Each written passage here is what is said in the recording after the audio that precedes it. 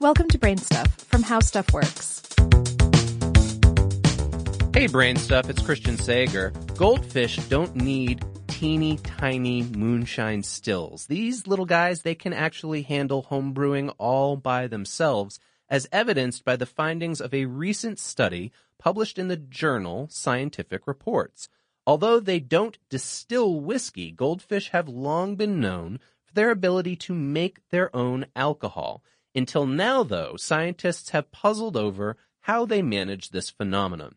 So, why would a fish need to make alcohol? The ability is seen in both goldfish and its wild relative, the crucian carp.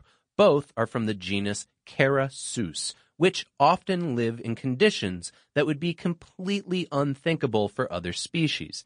Typically, a vertebrate can only survive minutes without oxygen, but these species have evolved to the point where they can last 4 or 5 months in oxygen-deprived environments, like the bottoms of rivers, frozen lakes, and even your poorly cleaned aquarium at home.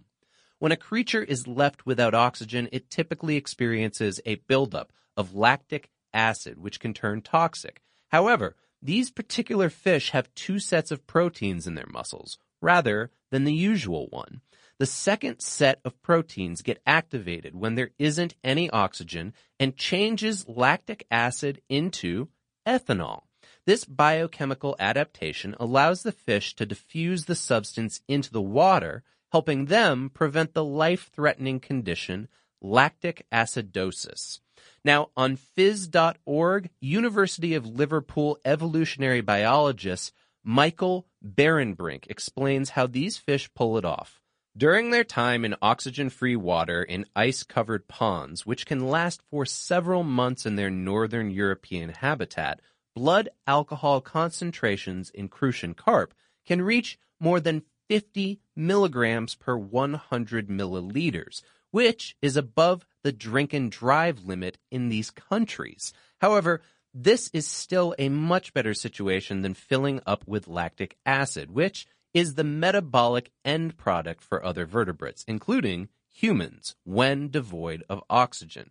Now, this ability has turned these species of fish into quite the Darwinian geniuses.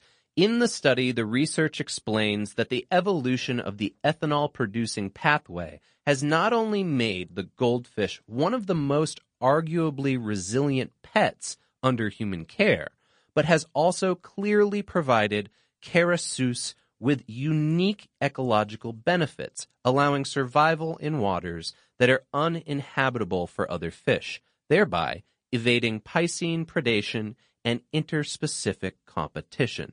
And check this out.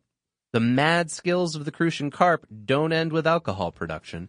Historical accounts claim that they can survive several hours out of water, or even several days with a frozen outer layer.